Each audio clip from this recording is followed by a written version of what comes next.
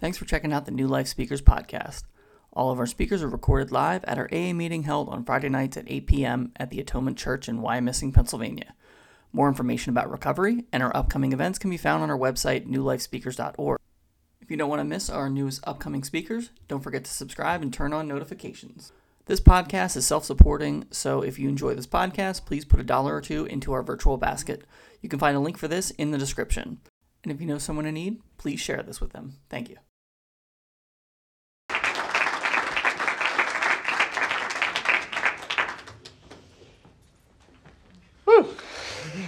Good evening, everyone. My name is Juice. I'm an alcoholic. Very excited, very nervous about being here tonight. I haven't spoken in a while. Feel a little out of practice, but it was an honor and a privilege to be asked because this is giving back. This is that 12-step that you see, and it's something that was given to me, that was freely, and I'm so happy to be here tonight, truly. So, thinking about it over and over again for the past couple of weeks, or I think it was like a week and a half, 2 weeks, felt so much longer, is just sticking to what I was told originally when speaking in front of a group, and it's what it was like, what happened, and what it's like now. And so, here's my story. My real name is Justino. My parents did not name me Juice. That is extremely irresponsible, and I feel like a lot of people give me weird looks a lot, but, it's something that I've identified with since I was a little kid, and I feel it's a really good icebreaker when talking to people, and it kind of brings a smile to their face, and that's something that I've always wanted to do, just make people happy. So my story starts in Dundalk, Maryland. It is about 20 minutes outside of Baltimore, Maryland. If you're like Aaron or other people in this meeting and you know me, I'm always repping my Maryland gear. I love Baltimore. I love Maryland. It's near and dear to my heart. Truly. I have a lot of great memories from there, but I have a lot of bad memories from there.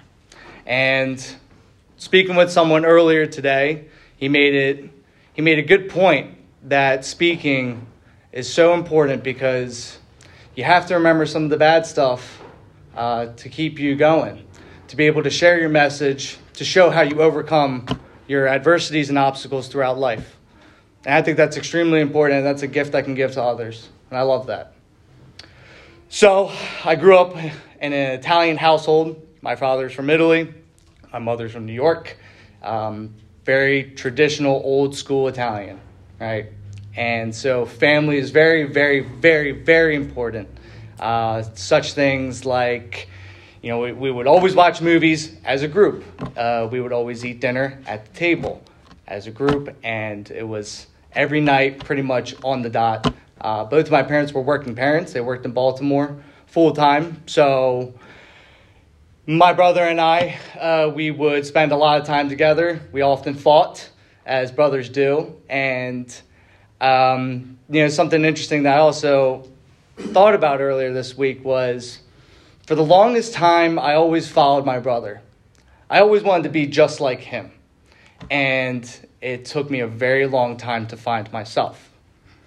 I thought that if my brother was doing something, that I had to do it. And so I feel like that led me astray for a majority of my life because I never really found out what Juice wanted, right? So as a kid, living in Dundalk, none of you probably know that, being here in Reading, that's okay.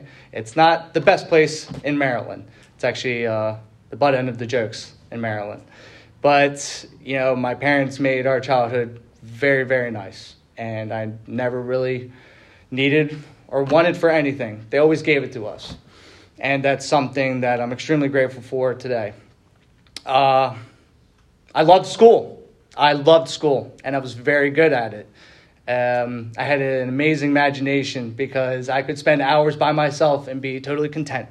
Whether it be with like action figures, being outside, imagining like Star Wars fights. Huge Star Wars nerd. That's okay. I'm cool with it. And I found that was something that I identified with. And so I ran with that. And so for a long time, I stuck to myself. My brother did his own thing, and then I was just by myself. Well, Dundalk got kind of bad. My brother was often bullied, and my parents didn't want that for me. So we moved to a nice suburb about 45 minutes outside of Baltimore, so my parents could still commute to work. My dad said this one time. He was like, this was later in the story, but he said, we were supposed to move to a nice area, but they ended up having better drugs because of it. And I just remember laughing at that. Like, oh, he was right, So we moved to Perry Hall, and I remember having this moment like, oh my God, like, I'm about to meet all these people. Who am I? Like, I was having this moment at like 10 years old. And so I ended up being the class clown. Always trying to make people laugh because that is the first thing that made me happy, right? And if I wasn't putting a smile on your face, I thought I was doing something wrong, right? And that went on for a while. Middle school was just a really awkward phase for, I believe, everyone. High school comes around, and that's when I was introduced to drugs and alcohol for the first time. And honestly, I didn't really like it. I saw how it turned people into like vomiting machines or passing out, kids getting in trouble, kids fighting. And, that was just never me. I never really liked that. Then something clicked in high school where it involved a girl, and I wanted to impress her, and I went to a bar, and I thought about it and it wasn't that bad, right? And I think the thrill really got me too, and that's when I started learning I was like an adrenaline junkie. When my heart starts pumping, something's right, right? So once again, nothing crazy happened during my high school years, never really got in trouble. I was actually still a good student. I was class president. I always like to throw that in there, but I'm still like terrified to speak in front of a podium. It was in college that I actually joined a school for acting, and that was really interesting because in high school I played sports and I wanted to be cool, and the theater kids were nerds and they stayed in the dark and they were behind curtains, and I was just not about that. So I was a class clown one day in my English class.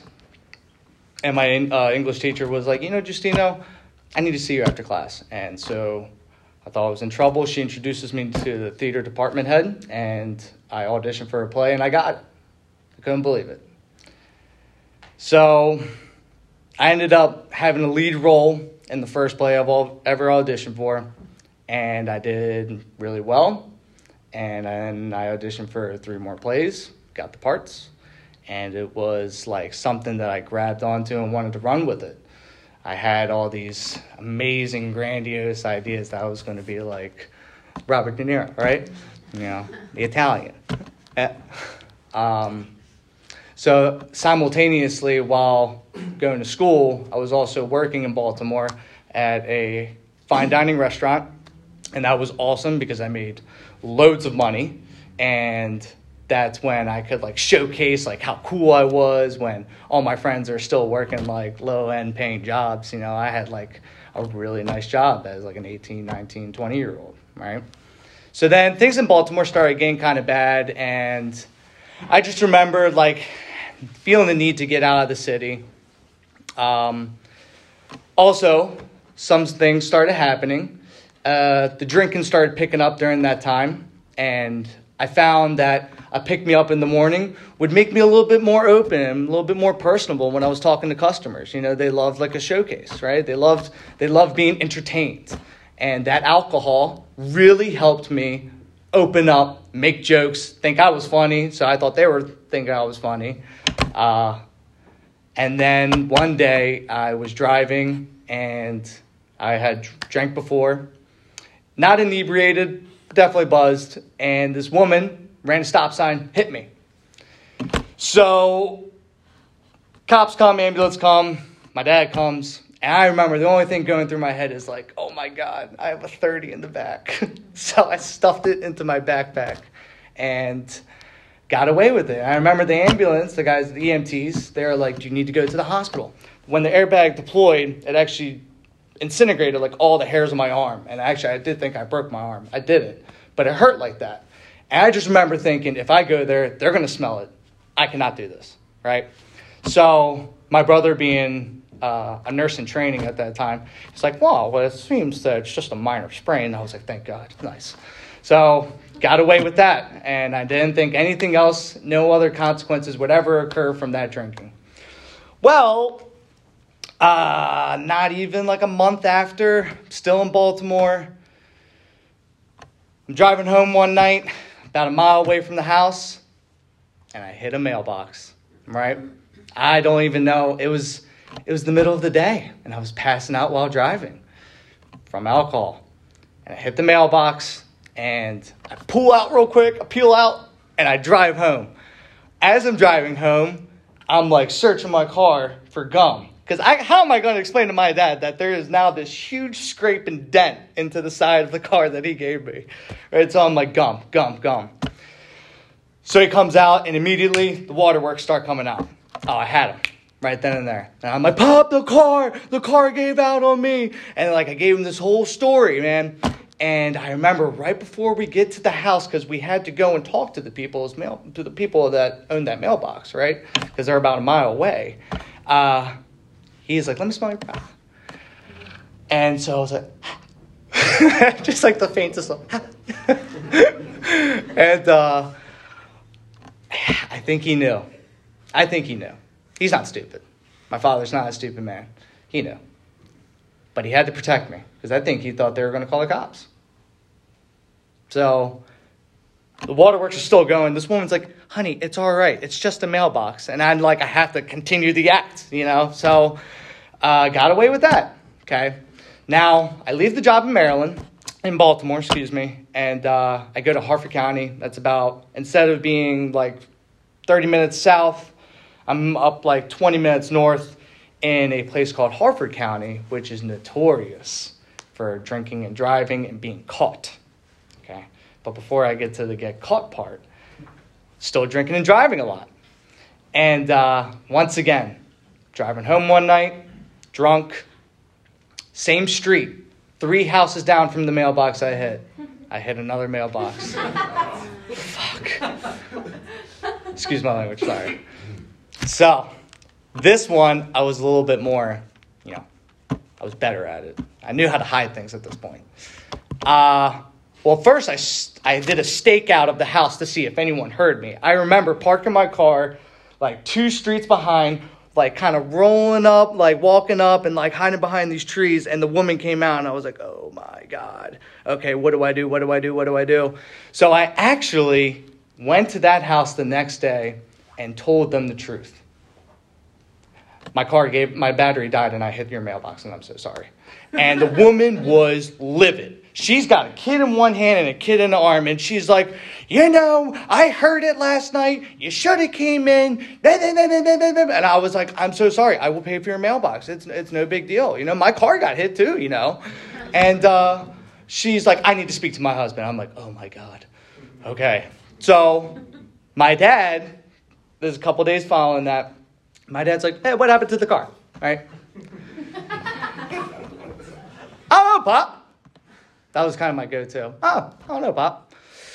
And he does speak like that. Very thick Italian accent. It's awesome. So I get a call, and it's the husband. And he's like, young man, I am so proud of you for coming to my house and telling us the truth. I'll go half on the mailbox with you. I'm like, wow, absolutely. I know, what were you thinking? I was looking up some mailboxes. There are some expensive mailboxes. What were you thinking? I was trying to haggle the dude after destroying his own mailbox. Insanity to the extreme. Ridiculous. So, another consequence that should have been a lot worse, got away with. Okay, getting really good at this. So, I liked working in Harford County because I was a bartender. I was 21 at the time, and I had a moon-shaped bar, right? And it was about 30 seats, and it was just me, one bartender for these 30 seats and the rest of the restaurant. And people came to me, and people loved my jokes, and they loved my drinks, and they loved my service. Service was huge to me. I worked at a fine dining restaurant for 3 years, and accompanied with my growing love for wine and beer and other alcohol and spirits, I was like, this is the next career, because the acting, I kind of gave up. It was just getting kind of difficult. So working at that restaurant, I took advantage of the bartending life and drank a lot through the shift. I've heard it a lot of times, one for you, two for me as a bartender. That was pretty much what was going on. One night I'm driving home, and I wasn't driving home, excuse me. Still have it in my mind. I was not driving home. I was driving to someone's house to party. And the cop stops me. And immediately I'm thinking my life is over, because I have stuff in the car and I am drunk. So I get out, do the field sobriety test, and he asked me if I wanted to do the breathalyzer. I said absolutely not. So in the state of Maryland, once you refuse a breathalyzer and they have a suspicion that you are drinking, because I failed the field sobriety test, I get handcuffed. First thing I think is, how am I going to get out of this with my dad? Right? How can I lie to my dad? How can I get out? How can I get out? How can I get out? Not, well, I did drink. I did screw up. It's time to face the consequences, No, I'm still trying to get that mentality of I need to get out of this some way, somehow. So in the cop car, powered by the alcohol, of course, too, I'm crying, and, I'm like, I won't do it again. And the guy's just like, hey, man, I have no choice. We got to go to this police station right now. So I get there, and he's like, all right, you want to do the breathalyzer? I said, absolutely. I blew 0.13. Okay, so that is drunk. Way above the legal limit. And he said if I cooperated, I could go home that night. Absolutely. So I cooperated, and he's like, all right, what's your home address? I said, actually, I know a different address. Can you take me there? And he said, well, whose address? I said, it's my brother's house. I wasn't going to go to my dad's house. You're insane, right? So I go to my brother's house, 3 o'clock in the morning. Knock on the door, and my brother's roommate answers the door.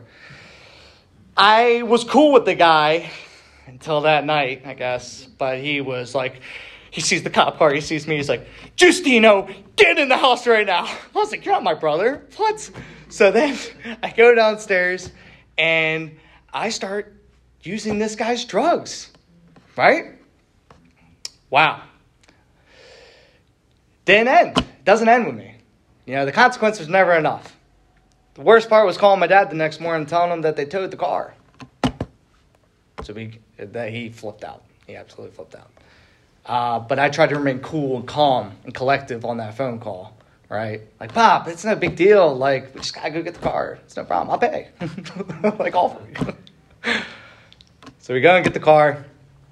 And he didn't talk to me for about a month. Living in the same house and didn't talk. Yeah, it's terrible.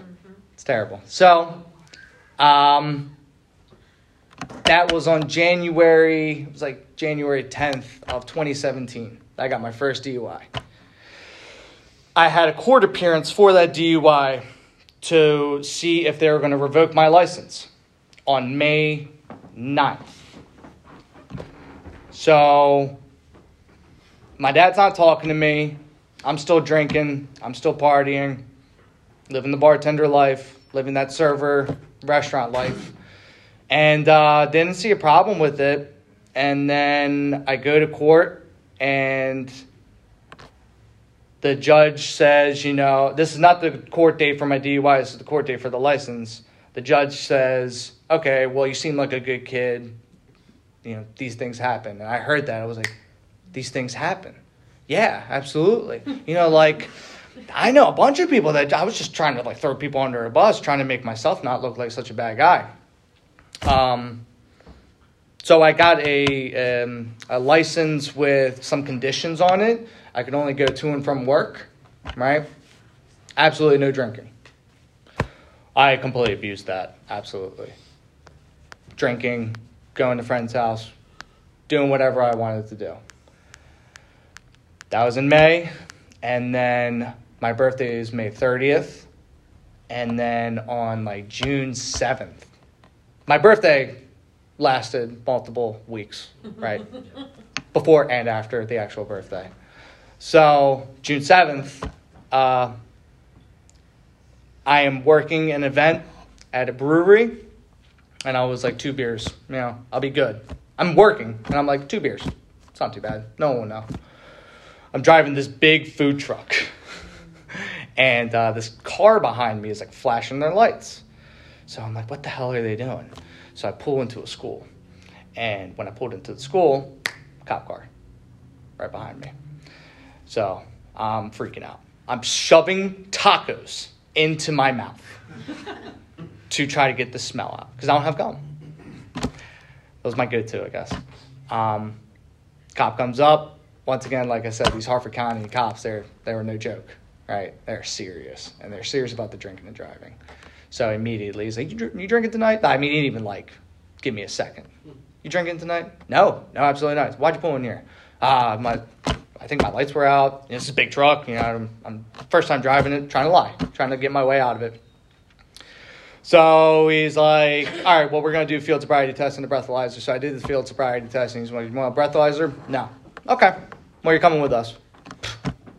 Now, I'm like a hardcore felon, right? I've already been arrested once. I'm like, handcuffs, it's nothing. I'm freaking out.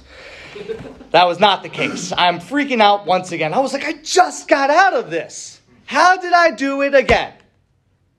Jesus, man, what is wrong with you? And I'm like having this conversation with myself, and I'm sure he's like in the front seat driving like, this guy's weird or drunk. So we get to the barracks, and he gives me my keys, and he drives me back to my car, and he says, do not drive home. Get someone else to drive you home. I watch him leave. I explain to my general manager what happened, and I drove home.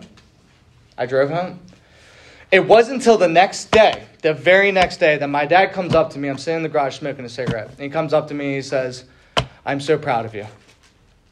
I know that DUI was really scary, and you told me you weren't going to drink, and it seems like you really got your act together, and I love you so much. And he kisses me on the head. Goes inside. Waterworks, freaking out, panic attack. I call my lawyer. What do I do? Because now reality just kind of hit me, right? He's like, well, Juice, this is your second DUI, and you haven't even gone to court for the first one. You're going to jail. Well, how do I get out of jail? I know one thing. Go to rehab. Perfect. He's like, I know the perfect place, too, to get everyone out of DUI, or get everyone out of jail. I'm like, this place sounds great. Okay. So I called them, and they're like, we don't have beds open for you. Because I guess I didn't sound like too desperate on the phone. I was like, hey, man, I got a DUI, and I'm thinking, I need a room. And because I knew nothing about rehabs at this point. I saw, 28 Days with, Sandra Bullock, that's, extent of my rehab knowledge. So, and they're like, we don't have a bed for you. And then I start getting, desperate. I'm like, dude, I can't go to jail. I'm freaking out. Then I'm crying again. So he's like, let me check. So he calls me back, and they're like, we have a bed, but you got to come today. So I drove straight there. Then I called my boss, my brother, I have another brother, I have a half-brother, and then I called my mom. I never called my dad. Couldn't face that. That would really mess me up, right? So I go to this rehab, and they do a good job with educating you about what drinking and doing drugs do, and they offer a really good aftercare program. And if you're serious about sobriety, you could learn a thing or two about how to change your life and abstain from alcohol and drugs while also incorporating some spiritual concepts. I wanted to get out of jail. I did not care, right? So I go to the court appearances, and one of them I got a null prosk, so that was nice. And then the other one, the Harford County judge, she gave me 59 days suspended, 1 day in jail with 0 fees. Okay, I'm getting super lucky. I'm still pissed that I have to go to jail for a day, right? So then it's actually kind of funny. After I got out of jail, my dad is sitting there with his old Polaroid camera, and he took a picture of me, and he's like, let's go to IHOP. That was funny. What wasn't funny was that when I got home, I mixed vanilla extract with the Coca-Cola, because now I know I needed to like subdue the feeling of I got a lot of stuff in front of me. I did that the night I got out of jail.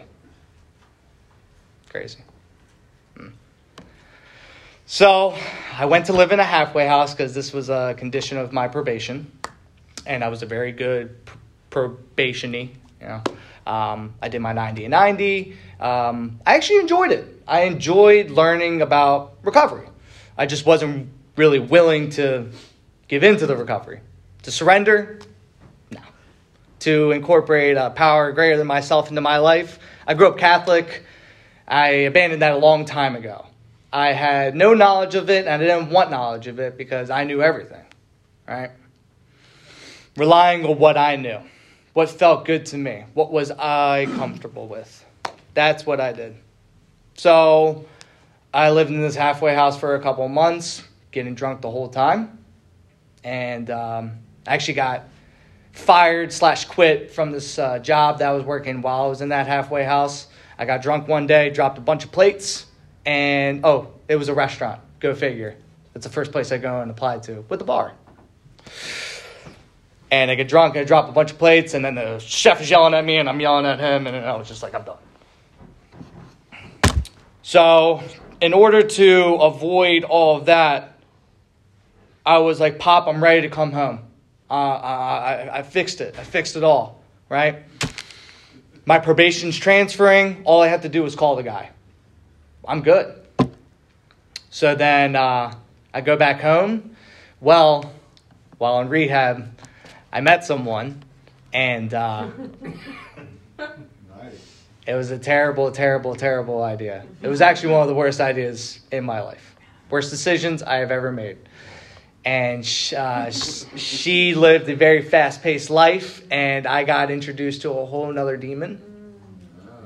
And the first time that I used this dry smokable substance,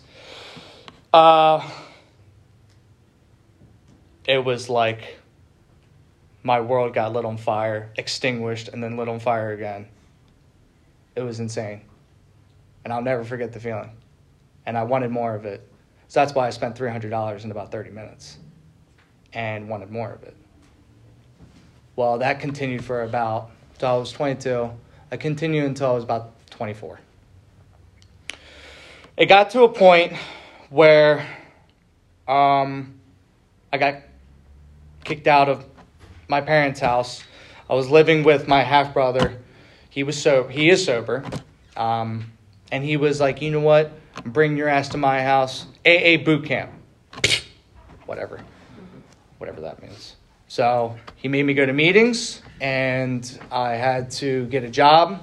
So going from fine dining server, making close to like $50,000 a year, to a bartender making like 30, 35. Went to a fruit cutting employee at Giant, making like $10 an hour. And talk about humility, the drop down from that and where I was in my head, I was just like, I hate my life. But the people around me loved having me there because I would come in every day, say, good morning, how are you? Let's cut some fruit. You know, I always brought that type of energy. And I ended up getting a job at Aldi's, and I did love that. I loved Aldi's, and I was really good at it. You know, I can bring up some food, dude, at insane speeds. And I could talk to you at the same time, you know, it's just going like this, right? I loved it. I loved it so much. So then I'm working about 45 hours a week, right? And things are going okay. Then my brother says to me, you're not working enough. You're spending too much time at the house. Well, what do you expect me to do? He's like, get another job or go to more meetings. So I got another job, right? still at this point. I'm going to meetings pretty religiously, riding a bike because my license is now officially revoked. And now I'm working about 70 hours a week. And I had a sponsor. And I remember one day I called him and he brought me to a meeting. And then he brought me to a McDonald's and bought me a 20-piece nugget. And we sat at a CarMax parking lot where he just told me about his life. And it clicked. Something clicked. And I related to him. And what was crazy about relating to him was this was an ex-Marine, probably like 60 years old.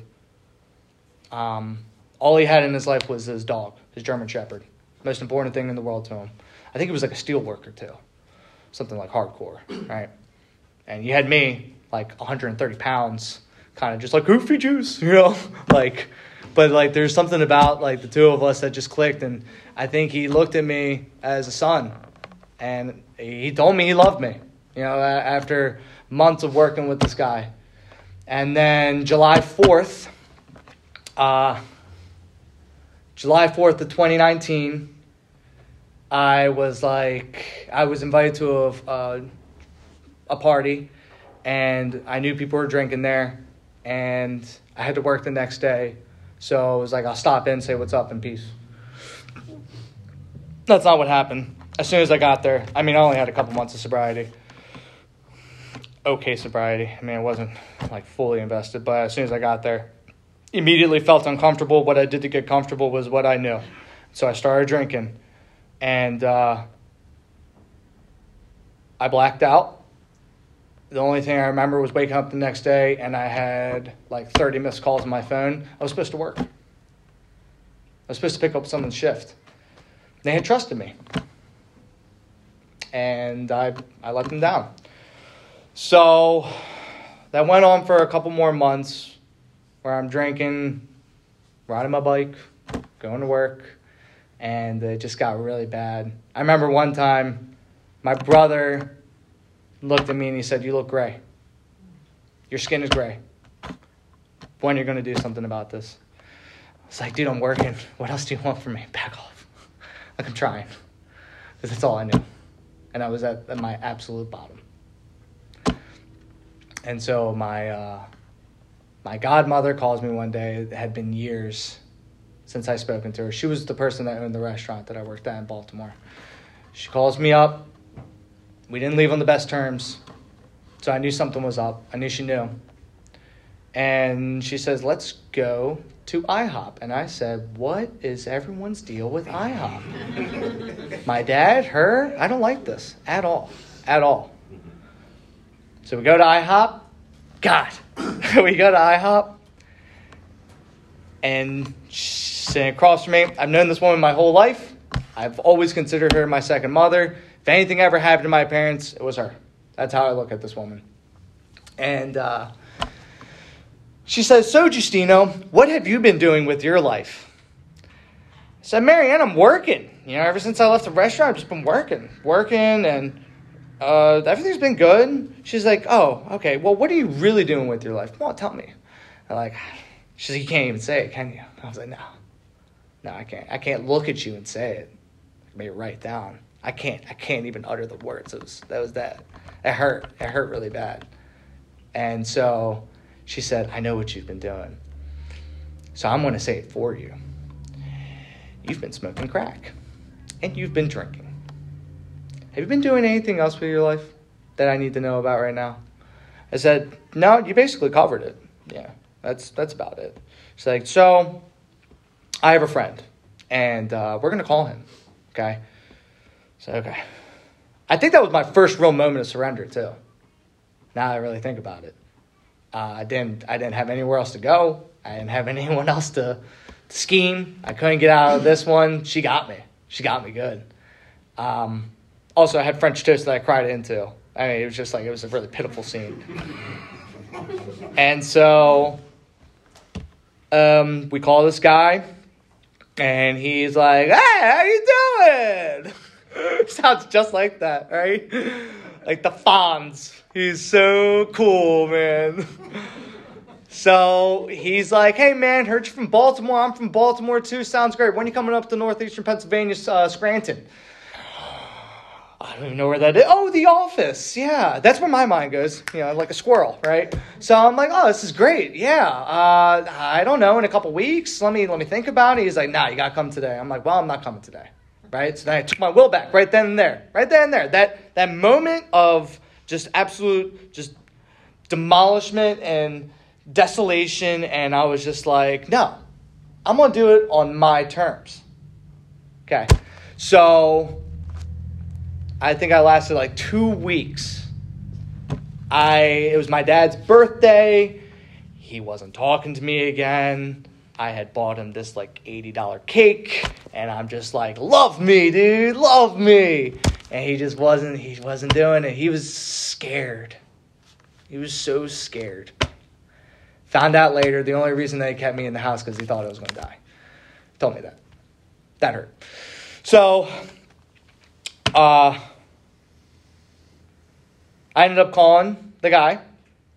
My parents brought me up to Nicholson, Pennsylvania. It's like 30 minutes out from Scranton. It's in the mountains. It's awful. It's cold. It's terrible. Right? I'm like a city boy. This is like backwoods. This is bad. I don't know how to start a fire. Terrified. As soon as I get there, it's like teenagers, and they're all just like fighting each other. Oh, I didn't go to rehab either, and so like, I don't know. I was just very on edge. I didn't have any time to just like cool down before going to this place where it's like 20 people. I think 17 of them were 18 and under, and I was the third oldest. Okay. So all that energy is like going on over there, and I'm just trying to sit in this chair, just not trying to move and sit on my hands. I heard that before in a meeting. Just sit on your hands. And I remember that night, it was chores, and I'm still just like freaking out, man. I'm like, this new environment's really freaking me out. I had a 17-year-old come up to me, and he's like, you need to get on your hands and knees and clean this kitchen right now. I was like, what? Dude, are you kidding me? Fine. So I'm cleaning, and then he's like, don't forget the counters, and walked away. I was like, okay. So I started cleaning, and like I just reverted back to what I was always good at. And I've always have been a pretty good worker. So I just started working. And then I didn't stop. Right? So I was a resident. And then after a little while, getting a sponsor, having a home group, working the steps, I became a senior resident. After a senior resident, I became an in-house staff member. After an in-house staff member, I became a full-fledged staff member. And it was like the first time in my life that my job was really important to me, because I was just giving back without expecting anything in return. It was pretty nuts. Forgot to mention, I got to that place on November 11th, 2019, and that is my sober date. And I love that date. I love it so much, I got on a bracelet. I thought about wearing it tonight, too. So, working at this place taught me a lot about the truest form of altruism, right? Which is just giving back without expecting anything in return. The humility, understanding that there are just a lot of things in life that I just don't know about, that I need to continuously just keep seeking guidance and wisdom and experience of others who have more time on this earth and more time in sobriety than I do. Realizing I just need to shut up sometimes and just listen. And that was a big one. I got a big mouth, right? Always trying to put my opinion into pots and stir it. That's what I always thought about. My opinion matters. It did not matter. It stopped mattering. All right? My sponsor told me that, actually. He said, your opinion does not matter, Justino. I said, thanks. My sponsor was fantastic. I still have a good relationship with him. great relationship with him. And I still seek guidance from him, even though I don't see him as often. Working the steps changed my life. It gave me everything that I ever wanted in the weirdest way possible. It was like I was staring at the picture, dead center, and the advice and everything in life he gave me came around and hit me right there. I just didn't see it coming. So going to the place in Pennsylvania, I was weighing about 130 pounds. I had a cyst located right below my tailbone that was the size of like a tangerine. It was huge, dude. And I know it was huge because of the huge hole that it left. Okay? So during my 11 months of early sobriety, I was also dealing with a gaping wound. And that was horrible. That was absolutely awful. And I remember my sponsor telling me one time, he said, you get through this, dude, you get through the early sobriety, and you get through this wound, you're good, right? You're good. You're good. You can do anything. That was like, okay. I remember I was working at the restaurant one day, and someone was like, ew. I was like, what? And it was dishwashing. And it was just leaking. And I just remembered, if I go back to this house early, it gives everyone an excuse to say, well, he chickened out. Right? So I stuck through with it. Right? And, is that a cat? That's crazy. So I just remembered, like, combining this work ethic with not just like working at this restaurant or working as a staff member, but I applied it to the steps. And so, like I said, I surrendered at the restaurant with my godmother. I did surrender there. The full surrender was when I called the guy up and I went up there. And then the real work began. I had to sit down, just sit on my hands for a little bit because I was just a lunatic at that point. And I just had to listen. But so that was about the trust in God, developing a connection with a power greater than myself, truly believing that if I gave my will over, everything in life would be given to me in full force. Cleaning house, that was extremely difficult because there was a lot of things I was very shameful about. I was very ashamed, and I carried a lot of guilt for a lot of years. And so that was a pretty decent fourth step, I think. And it took hours, days. But we did it, and I'm still making amends today. And it's kind of coming up on the craziest times. Like I was at my brother's engagement party, and I made amends to my old boss. And he said I had a financial amends to him as well. And I told him, I was like, I stole a bunch of your booze. And he said, Justino, don't worry about it. You know, what you're doing is more important than anything else. I love you. That was awesome. That was really cool. Identifying these defects of character and the shortcomings, I mean, I'm still working on it. I try really hard. And that's a part of like doing the 10-step every night that I do. And just trying to learn from my mistakes and continue getting better and better and better. 10 through 12 is my favorite. I love giving back now. I love it. I love it so much. I do it as a profession.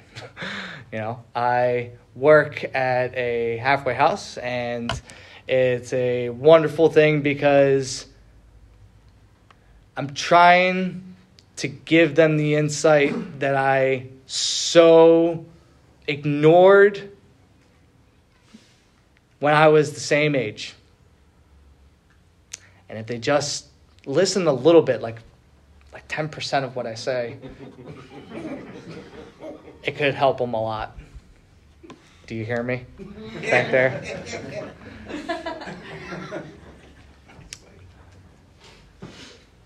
2 years ago, I was very sick physically, mentally, and emotionally. I gained about 60 pounds during my 2 years of recovery. Good weight. Healthy weight. Where I was manic and depressive, bad thoughts. Today, I can safely and honestly say I wake up grateful and happy. that I'm alive. It's awesome.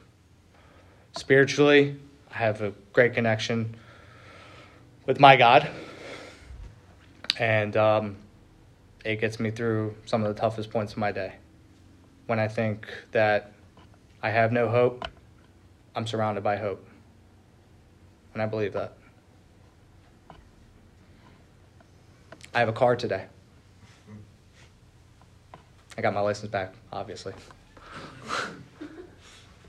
My dad and I have the best relationship in the world. The man that couldn't look at me, he now pats me on the head, kisses me on the head, gives me hugs. He loves me. I love him. I don't think he ever stopped loving me, but I think now he's proud. I'm doing work. That's cool. I'm my brother's best man. My brother at one point threatened to hit me in the face with a pan if I stepped foot on his property. Now I'm his best man. That's cool.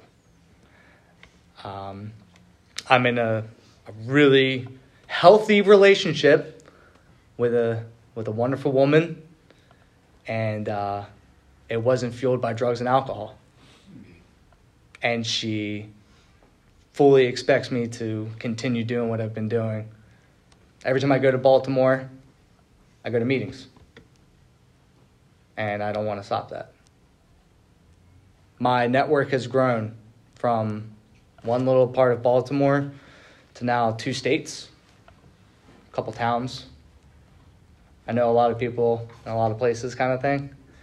And so I feel like safe about that. If I ever needed to call someone, my phone is littered with Johns, Jacks, Phils, Daves, and AA.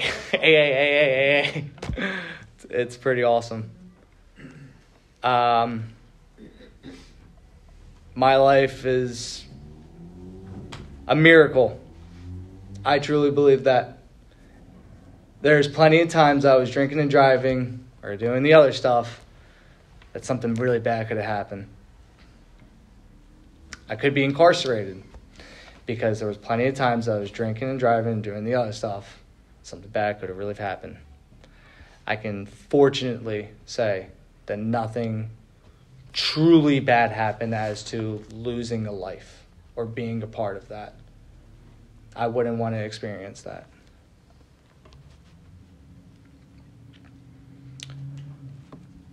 I have been gifted with the gift of sobriety, and I'm not going to give it up for anything, for anyone. I'm selfish when it comes to that. It's mine. I'm holding it close. I love it with all my heart, and I treat it right. That's all I got.